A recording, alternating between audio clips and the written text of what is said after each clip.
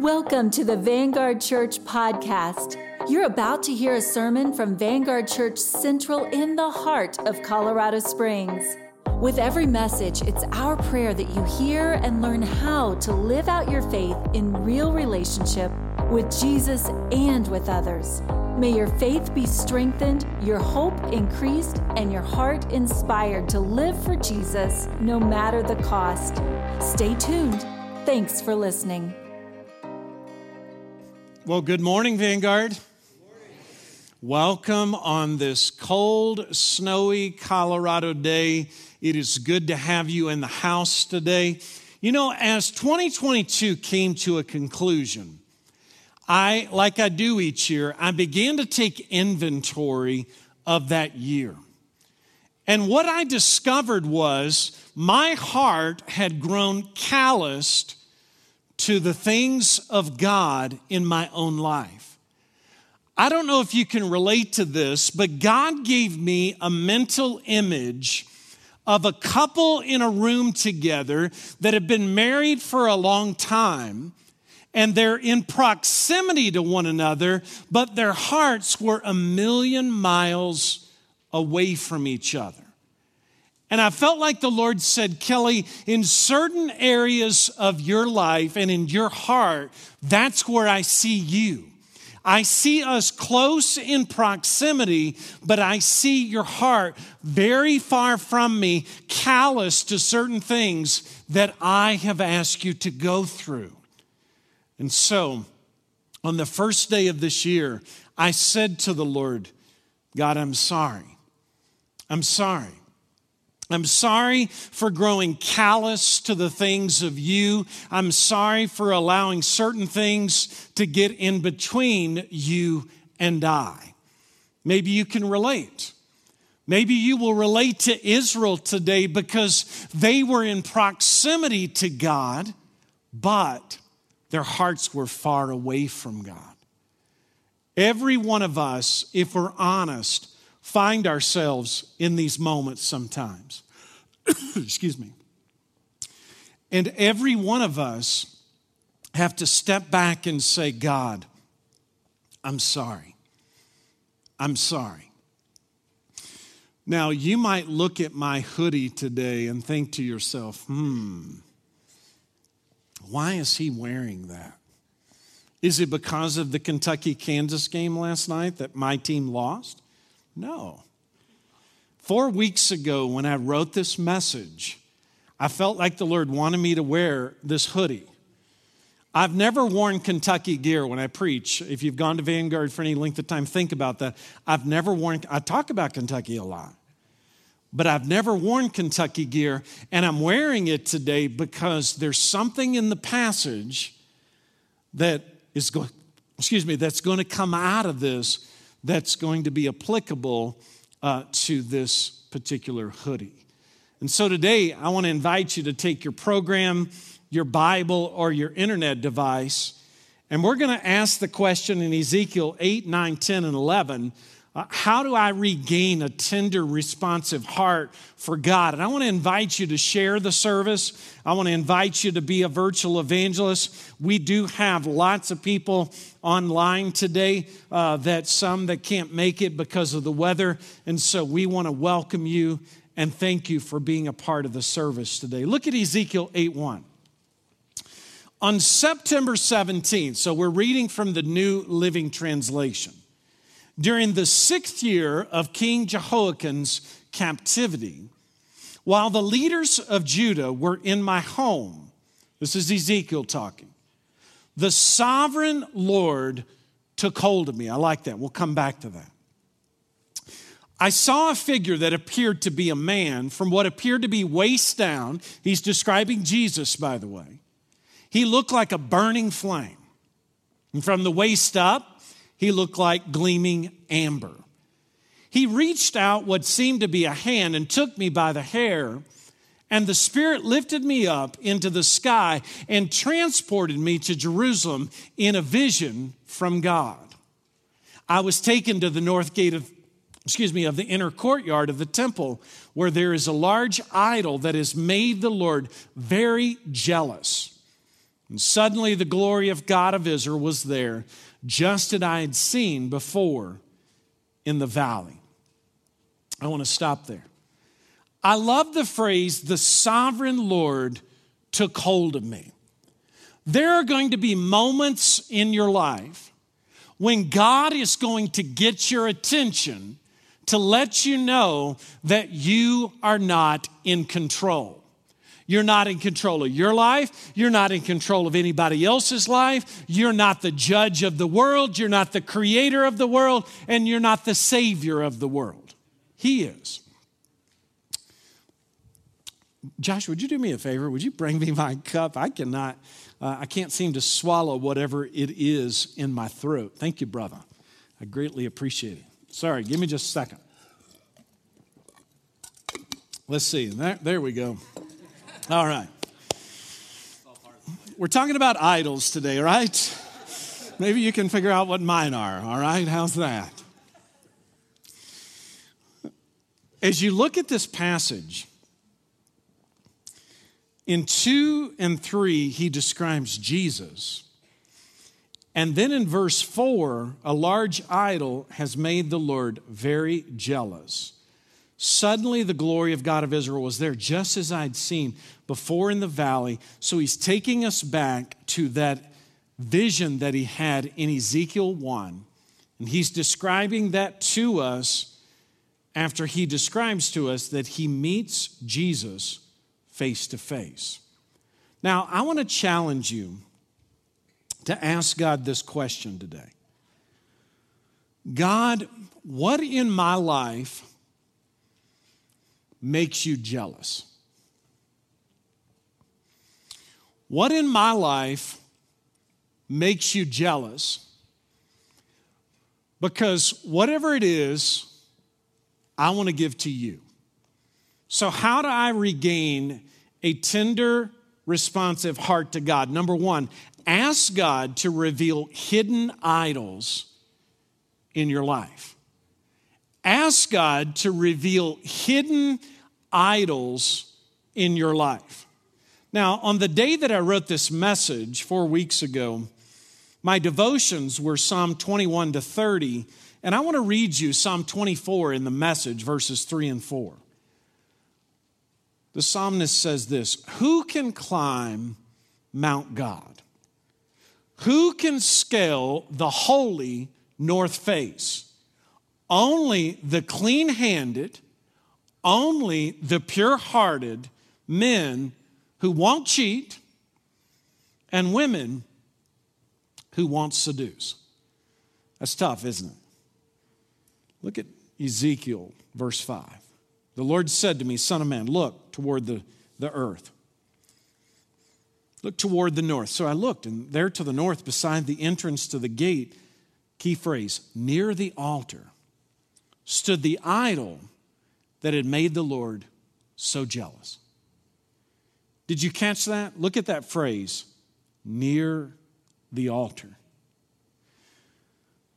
We, followers of Jesus, know when we sin. And we try to figure out, at least I do, maybe you can't relate, we try to figure out a way to walk in sacred worship with God, and we tend to put our sin real close to the altar, just not on the altar. We know what our pet sins are. We know the sins that do so easily beset us. We know the things that get us distracted, distraught, and consumed by something other than the presence of God. And the people in Ezekiel's day were no different. They loved certain things more than God, and God is addressing their love for those things more than Him. Look at this statement in your program. Where in your life are you tempted to present yourself publicly as one person, but privately you choose to be someone else? Think about that for a moment, because all of us struggle with this. I struggle with this. You struggle with this. If you're watching online, you struggle with this. Where in your life are you tempted to present yourself publicly as one person, but privately you choose to be someone else? You and I have to stop lying to ourselves before we'll stop lying to everybody else. Does that make sense? So you have to ask yourself, what lies have I told myself until finally I actually believe them as true? Now, God's going to dig into the hidden doorway of Israel's way of life. Look at verse 6. Son of man, he said, do you see what they're doing? Do you see the detestable sins the people of Israel, the people of God, are committing to drive me from my temple? But come, and you will see even more detestable sins than these. Then he brought me to the door of the temple courtyard, where I could see a hole in the wall. And he said to me, now, son of man, dig into the wall. And so I dug into the wall. And what did I find? I found a hidden doorway. So we ask God to reveal hidden idols in our hearts. Do you know how hidden idols get in our hearts? Through hidden doorways. And do you know how we get to hidden doorways? Through hidden hallways. Does that make sense? And so the question is, what are your gateway sins? Do you know what they are? Lust, unforgiveness, bitterness. What is it, greed? What is it in your life that triggers you down your hidden hallway, to your hidden doorway, to your hidden idol? One thing that I love about getting older, and there are some things good about getting older. You say, well, what are they? Well, when I hit a three-pointer and I say to the guy, what age are you? And he says 35. And back down the court, I go, I'm 52. That's something good about getting older. You go, is there anything else? Another thing that's good is when I was younger, boy, I could handle a lot. But when I got discouraged, it took me a long time to get undiscouraged. But as I get older, I get discouraged really easy. You go, that's good? Well, that's not the good part. But I do get discouraged a lot quicker older than I did younger. But here's the other thing that's great about getting older. I don't stay there very long. I don't stay discouraged very long. And that's something that's beautiful about aging. Another thing that's beautiful is that as I age, I go, oh, here I go again. Here goes my sinful desires again. Here goes me down that hidden hallway to that hidden doorway to that hidden idol. And as I age, I can see myself going there before I go there. You say, do you always come back? No. But I know I'm going there. And that's something that's beautiful about growing older with God, is that you begin to mature. And maybe when you're younger, and maybe there's things in your heart when you're younger that are hidden. And the reality is there are hidden things in your heart, and usually for two reasons. One, because you don't know they're there. And two, because you put them there. And there are some things in your life that God's going to speak to you about today. You go, oh, I didn't know that was in my heart. Great. Do something about it. But there's going to be other things that God's going to talk to you about, and you're going to go, oh, yeah, that's been in my heart for some time. And I've decided that I'm just going to live with it. I'm just going to live with it. So look at verse 9. God speaks to Ezekiel. I want you to go in and see the wicked and detestable sins that they're committing in there. So I went in and I saw the walls covered with engravings of all kinds of crawling animals, detestable creatures. I also saw the various idols worshiped by the people of Israel, by the people of God. 70 leaders of Israel were standing there with Jazaniah, son of Shaphan, in the center. Each of them held an incense burner from which a cloud of incense rose above their heads. And the Lord said to me, Son of man, have you seen what the leaders of Israel are doing with their idols in dark rooms? This would be like elders and pastors now. They are saying the Lord doesn't see us. He's deserted our land. The Lord added, come, and I'm going to show you even more detestable sins that these leaders have done. He brought me to the north gate of the Lord's temple, and some women, he specifically refers to the females here. They were sitting there, and they were weeping in God's house, the temple. But they were weeping for the God of Tammuz. And I thought to myself, who in the world is that guy? Have you seen this, he asked. And I will show you even more detestable sins than these. So I said to myself in my office a few weeks ago when I was writing this sermon, well, who in the world is the God of Tammuz? Because I have no idea who this is. So I looked it up. The God of Tammuz is the God of fertility, embodying the powers for new life in nature in the spring. And this God emphasizes the flawless nature of young or youth beauty. Now, we don't live in a culture that worships youth. I know that. No. So we don't relate to this. But in their day, the women were worshiping youth beauty more than God Almighty.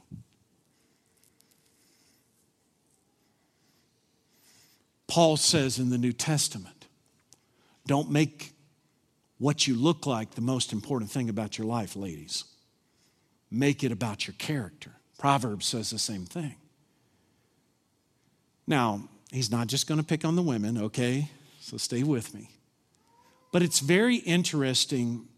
So now I go back to my question. What idol have you set up right next to the altar of God that needs to go on the altar of God? Instead of next to the altar of God, what is it that you're tempted to worship that makes you feel bad about you, that you want, that maybe you don't have or somebody has more of? What is it in your life that God is trying to say to you in this moment? Now look at verse 16. Then he brought me into the inner courtyard of the Lord's temple at the entrance to the sanctuary between the entry room and the bronze altar. And there were about 25 men, males, and their backs to the sanctuary of the Lord. And they were facing east, bowing low to the ground, should face east, worshiping the sun. Now that's interesting. What's going on here? Well, they were doing things that the Bible says not to do. Let's look at Deuteronomy 4:19. This is thousands of years before. When God brought Israel out of Egypt, he told Moses, tell my people, don't worship the sun, the moon, and the stars like the people of Egypt did. I want you to be different. I want you to worship me for creating those things, but I don't want you to worship them as your creator. Look at Deuteronomy 4:19. And when you look up into the sky and you see the sun, the moon, and the stars, all the forces of heaven, don't be seduced into worshiping them. So what were the men doing? The men were worshiping images, created images, that made them feel powerful. They wanted to feel powerful. They wanted to feel a power in them, and so they had an idol of power, and specifically the Son. And even though they knew God said, don't do this, they did it anyway. All of us have things that butt up against the sincerity of our worship to Jesus. Have you seen this, Son of Man? He's talking to Ezekiel again. He asked, is it nothing to the people of Judah that they commit these detestable sins, leading the whole nation into violence, thumbing their noses at me and provoking my anger? Therefore, I will respond in fury. I will neither pity nor spare them. Though they cry for mercy, I'll not listen. Why isn't God being merciful? Because the people are asking for mercy without repentance. They want God to give them his mercy, but they're not going to pay any attention to his laws and to his requirements of what he's asked of them. Now, this is interesting. We live in a society today, and we're going to see this play out in the passage, and we're seeing it playing out in our society right now. There were these 25 men, and they were worshiping the sun. And Deuteronomy 4:19 says, don't do that. And we live in a society today where people like Pastor Andy Stanley of North Point Church in Atlanta, who's a very well-known pastor, influences thousands of pastors, graduate of the seminary I went to, Dallas Theological Seminary, Southern Baptist pastor, the denomination that this church is a part of. And he came out recently and he said, hey, I know what Romans 1 says, I know what 1 Corinthians 6 says, and then he blows past that to basically say, it's okay to live however you want sexually. And then on the Christian Post this morning, I write for them. On the Christian Post, you can read on the front cover, it says that there's another denomination that has decided and declared that sexual immorality is not sinful. It's not sinful.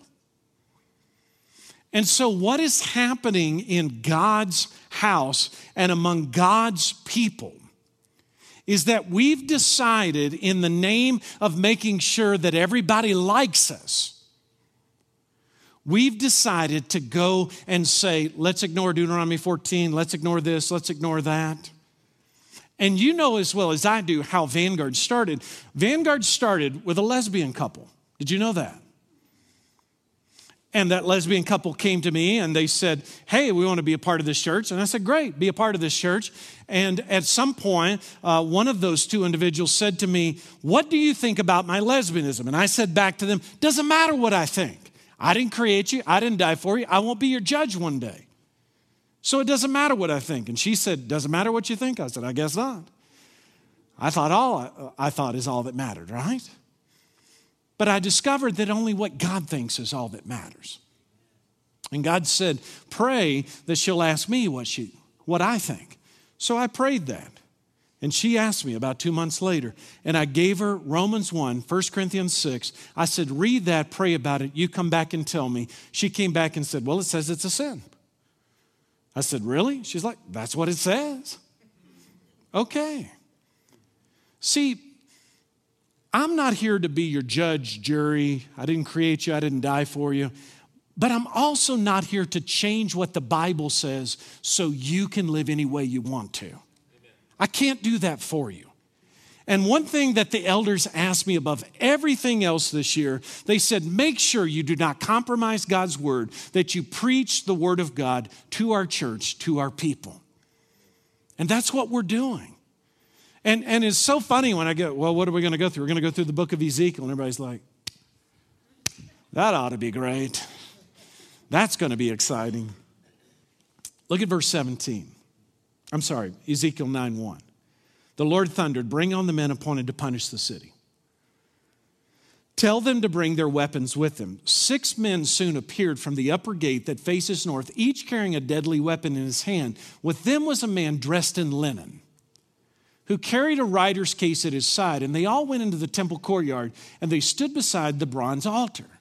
So who are these 6 and this one? Well, the one is Jesus. But who are the 6? The 6 are the executioners that God has commissioned to judge his people because they refuse to listen to him. So look at verse 3. Then the glory of the God of Israel rose up from between the cherubim where it had rested and moved to the entrance of the temple. And the Lord called to the man dressed in linen who was carrying the writer's case. This is Jesus. Said to him, walk through the streets of Jerusalem. Put a mark on the foreheads of all who weep and sigh because of the detestable sins being committed in their city. So here's what we know about God.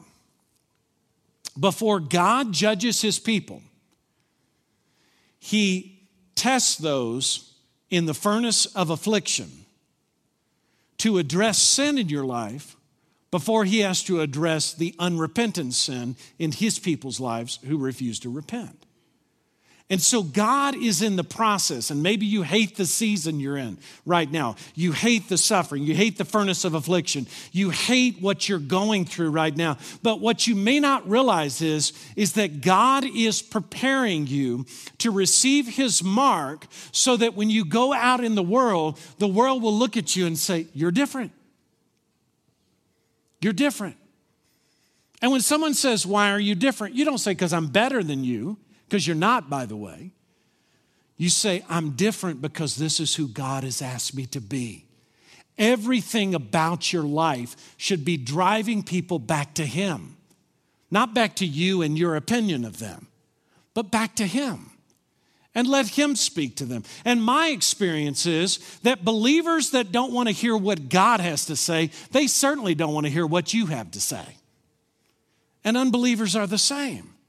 And so our job in life, we are the vehicle, the vessel to get people back, basically to say to God, what do you want to say to me, God? And sometimes people say that God says some of the craziest things in the world. And I go, you really believe God has said that? Yes, okay. Well, then that's between you and God God will have to address that in your life. So how do we regain a tender heart? Number 2, we weep over detestable sins. And the key here, the action is weeping. We weep over detestable sins. We don't ignore them. We don't excuse them. And we don't hide them. You say, what do? We weep over them. We weep over them. We weep over the brokenness of our world. Verse 5. I heard the Lord say to the other men, follow him through the city. Kill everyone whose forehead is not marked. Show no mercy, have no pity. Kill them all, old and young, girls and women, little children. But do not touch anyone with the mark. Begin right here at the temple. So they began by killing the 70 leaders. Oh, my soul. This is brutal. You say, what's going on here? When God brings judgment, he brings it on his leaders first.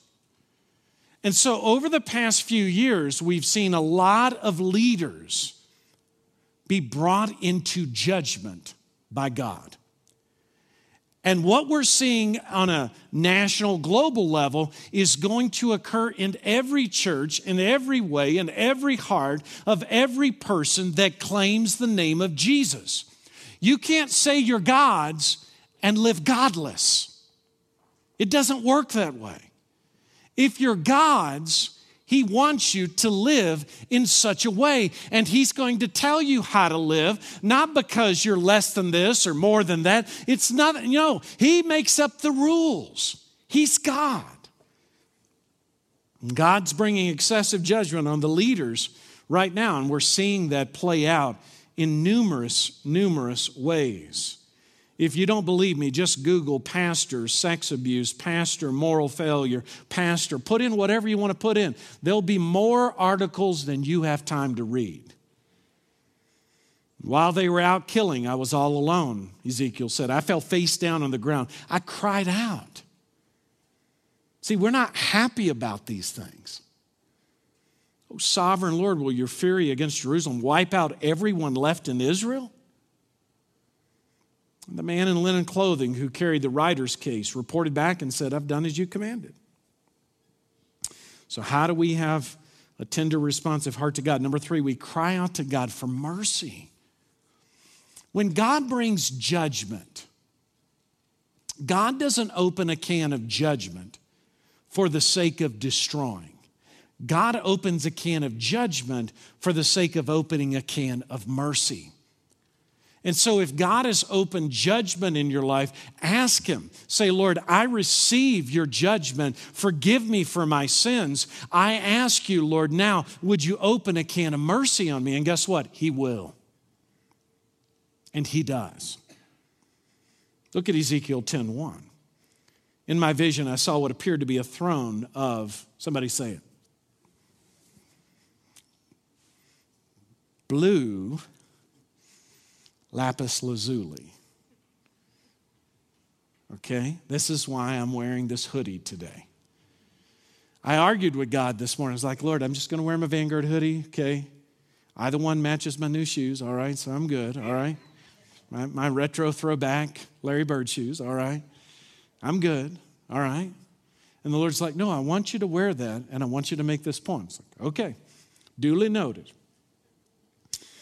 Blue lapis lazuli above the crystal surface over the heads of the cherubim, the angels. The Lord spoke to the man in linen clothing and said, go between the whirling wheels beneath the cherubim, take a handful of burning coals, scatter them over the city. And he did this as I watched. Did you know that blue lapis lazuli is Kentucky blue? Okay? Now, I'm not saying that that God is a Kentucky fan, all right? But neither is He a Kansas fan. And He certainly is not a Duke fan, all right? There's no chance of it, all right? The devil probably is, that's right. But I want you to think about this. God gave the nation of Israel a color so that when they saw that color, they would remember the cleansing hand of God. And what I think is cool about God is that God picks physical things in your life to bring you to spiritual truths. And so don't think you're crazy when God uses something in your life to speak a spiritual truth to you through a physical means.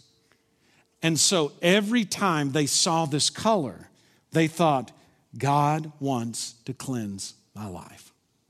So how about you? How about you? What does God use in your life to get your attention to say, hey, you're headed down the hidden hallway. You're headed to the hidden doorway. You're headed to your hidden idols. Come back. Come back. Come back. You don't have to go that way. How do we regain tender hearts? Number 4, you ask God to cleanse you. You ask God to cleanse you. Create in me a clean heart, O God, and renew a right spirit within me. On January 1st, when I stood here and I prayed that prayer, it broke me because God showed me my sin. And see, it's really easy for me to see everybody else's sin, John. But for some reason, I get real good at not seeing my own. Amen? And in that moment, I saw mine. And I saw my distance between God and I saw myself as that couple that had been married a long time, that were still committed to each other, in the same room, in proximity to one another, but heart cold and indifferent. Look at verse 3. The cherubim were standing at the south end of the temple where the man went in, and the cloud of glory filled the inner courtyard, and the glory of the Lord rose up from above the cherubim and went over to the entrance of the temple. The temple was filled with this cloud of glory, and the courtyard glowed brightly with the glory of the Lord. And the moving wings of the cherubim sounded like the voice of God Almighty, and could be heard even in the outer courtyard. The Lord said to the man in linen clothing, go between the cherubim, take some burning coals from between the wheels. So the man went in, stood beside one of the wheels. One of the cherubim reached out his hand and took some live coals from the fire burning among them, and he put the coals in the hands of the man in the linen clothing. And the man took them and went out. The cherubim had what looked like human hands under their wings, and the cherubim rose upward. These were the same living beings I had seen beside the Kabar River, going back to Ezekiel 1 again. So God called these cherubim to be part of God's cleansing. Now look at Ezekiel 11. Then the Spirit lifted me up and brought me to the east gateway of the Lord's temple, where I saw 25 prominent men of the city. And among them there were Jazaniah son of Azur, Pelatiah son of Benaiah, who were leaders among the people. How would you like to be called out by God through his prophet and recorded in the Bible for thousands of years for everybody to know your business? It would not be fun. The Spirit said to me, Son of man, these men, Jazaniah and Pelatiah and 23 others, they're planning evil. These are God's people, by the way. This is God talking to God's prophets, saying about God's people, these prominent leaders who are supposed to represent God in his church, his temple at that time. They're planning evil and they're giving wicked counsel in this city. Well, what are they doing? Here's what they're doing. They're saying to the people, is it not a good time to build houses? What? Why is that a big deal? Stay with me.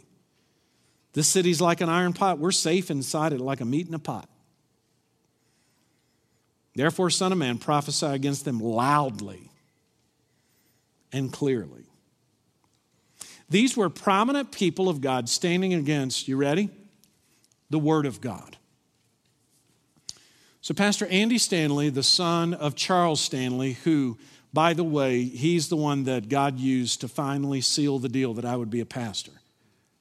Because I was wrestling with it as a 17-year-old, and I turned on the TV, and Dr. Charles Stanley was preaching, and he said, he's in Atlanta as well, and he said, if you can do anything else and not be a pastor and be happy, do that. And I was like, I don't think I can. I don't think I can. And right then, I felt like the Lord said, then be a pastor. Then be a pastor. And so I want you to understand how it breaks my heart to see how God used Dr. Charles Stanley and to watch Dr. Andy Stanley, who knows the Bible, he knows Hebrew, he knows Greek, he learned the same stuff I learned at Dallas Theological Seminary, and he says, you see Romans 1, you see 1 Corinthians 6, now let's move on with what I want to say. And see, what happens is prominent people, and I see this happen over and over again, people rise up in the evangelical community and get thousands of people to follow them. And then the enemy chides them. And they decide to walk away from the evangelical conservative truth of the Bible and then begin to lead people their direction as prominent people of influence. And let me tell you something. When you do that, you are putting yourself right in the place of God Almighty. And He does not share His glory. He does not. And so these prominent men, so let's watch what happens here. Jeremiah 29:4. Remember, Ezekiel is bookend, Jeremiah on the front end, Daniel on the back end. So let's remember from the first message what God said before Ezekiel came on the scene. Jeremiah 29:4. This is what the Lord of heaven's armies, the God of Israel, says to all the captives he's exiled to Babylon from Jerusalem. Here's what you're supposed to do. Build homes and plan to stay in exile. Plant gardens, eat the food they produce, marry, have children, find spouses for them so they may have grandchildren.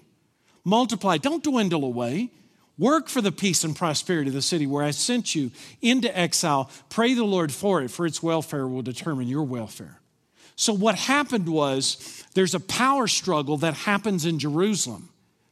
And Ezekiel's saying, hey, we need to go on to Babylon. God's going to bless us. And these prominent leaders are like, no, stay here, listen to us. He doesn't know what he's talking about. Principle number 5, how do we regain tender hearts to God? Be actively growing in God's word.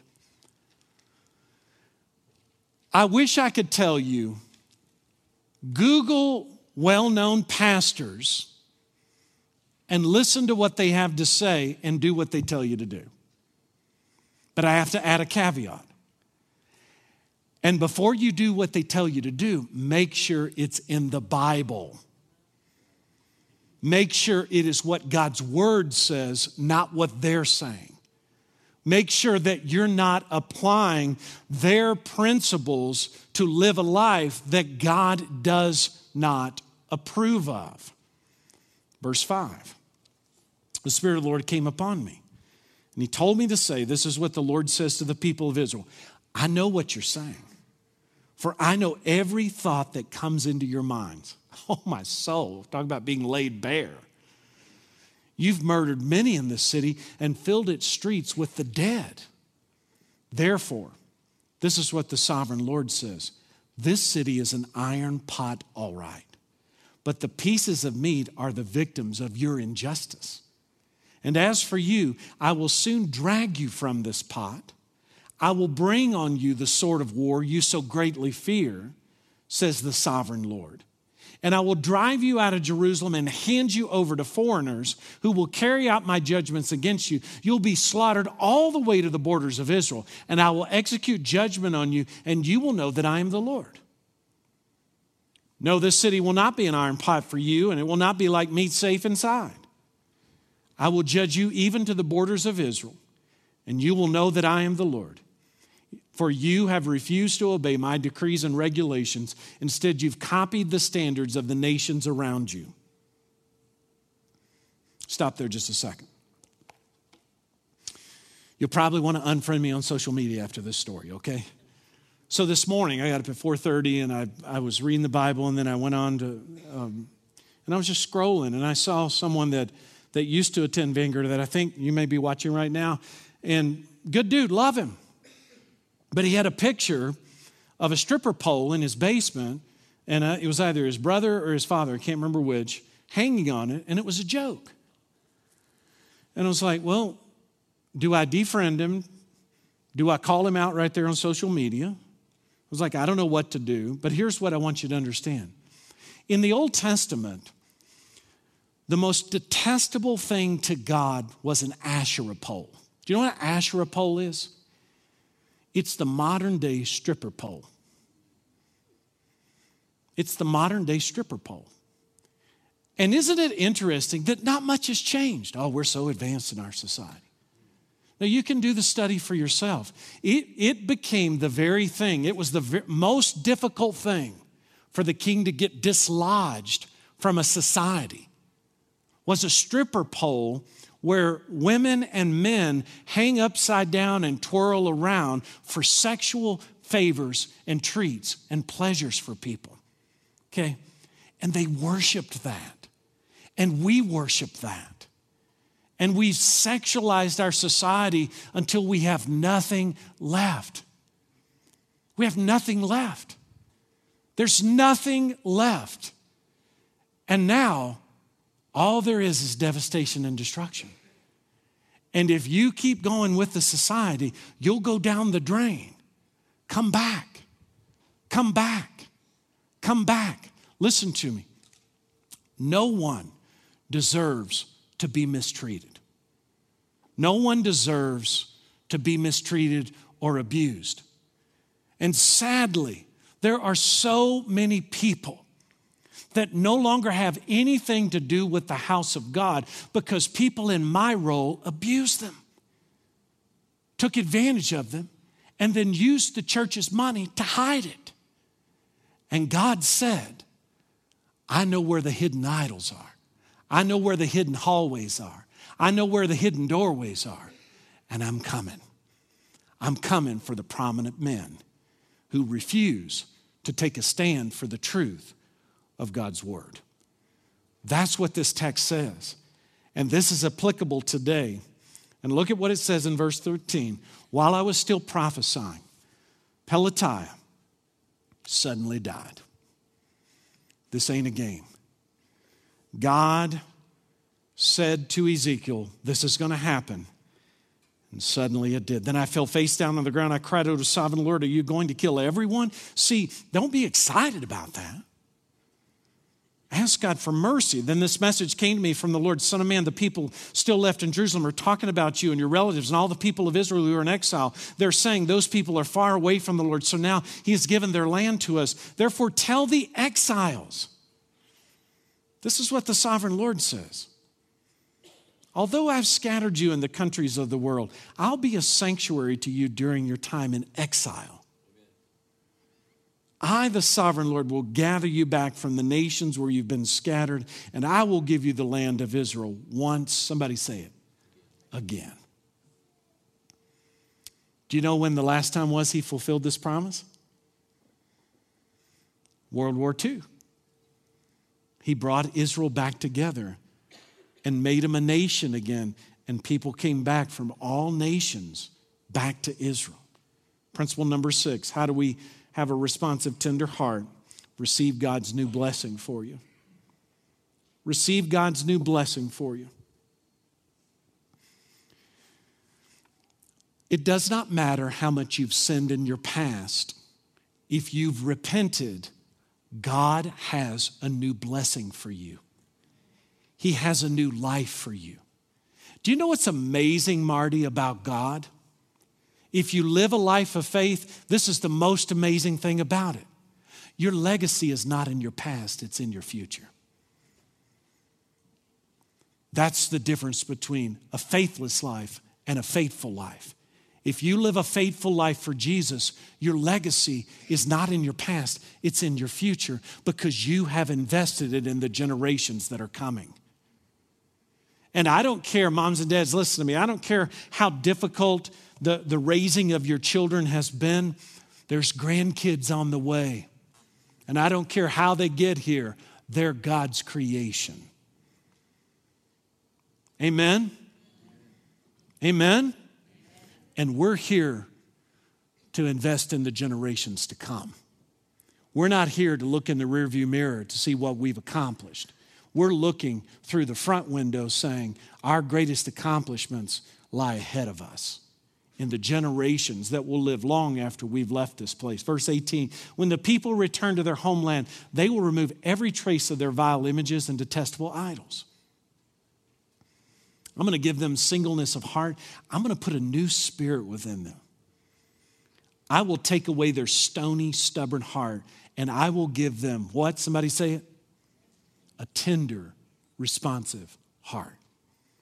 Do you know how you get a tender, responsive heart? You do everything that we talked about today. You go, then how do I get the tender, responsive heart? You ready? God will give it to you. Because a tender, responsive heart is evidence of the presence of God in your life. If you do what God tells you to do, the result is, men, you ready? You'll stop lifting up hands to fight and you'll start lifting up hands to worship. You'll start remembering the times you weep instead of the times you make others weep. That's how you'll change, is that you'll start to take pride in the tears that you shed for your God and the people He's made you responsible for. Amen? They'll truly be my people, I'll be their God, but as for those who long for vile images and detestable idols, I'll repay them fully for their sins. I, the sovereign Lord, have spoken. And when He speaks, whether we listen or not, it will happen. It will happen. And so on January the 1st, I don't like to cry, certainly not in public. I don't mind it if I'm by myself and feel like I've got some privacy and can control it. But sometimes I don't get to control it. And like right here on January the 1st, when we took communion together, I wept like a baby because I saw the effects of my sin on God. And I received the heart that He had for me. And I received the freedom. And see, I walk in a greater freedom in 2023 because of that moment I had January the 1st right there on that spot. We all have sins, idols that are close to the altar. We need to get them on the altar and give them to the Lord and say to the Lord, these are yours. I'm sorry. Show me mercy. Let's pray. Heavenly Father,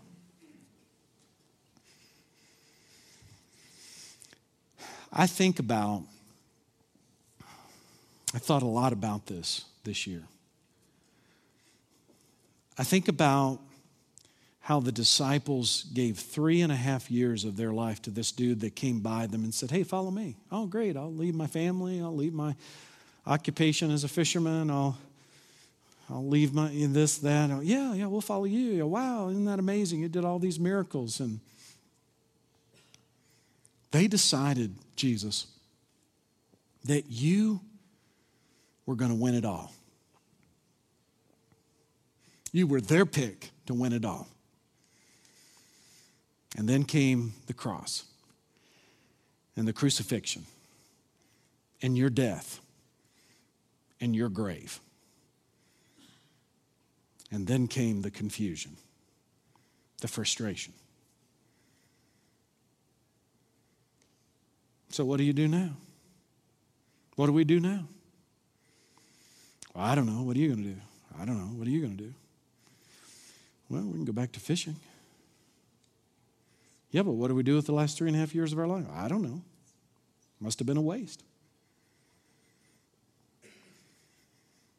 So they go fishing. Out there on the lake. It's dark. Hey, you caught anything? No, I caught anything. Throw your net on the other side. Threw it on the other side. So many fish, the net started to break. They look at each other. He's back. It's him. It's him. It's him. It's Jesus. Everything he said was true. Everything he promised is going to happen. Where'd Peter go? He's already at the beach. Jesus made him breakfast. And they turned this world upside down. Make us like that, Jesus, with tender, responsive hearts as we work through the confusion of our lives. In Jesus' name, amen. Thanks for listening to the Vanguard Central podcast. We encourage you to go out and live your faith in real relationship with Jesus and with others. God bless you, friend. See you next time.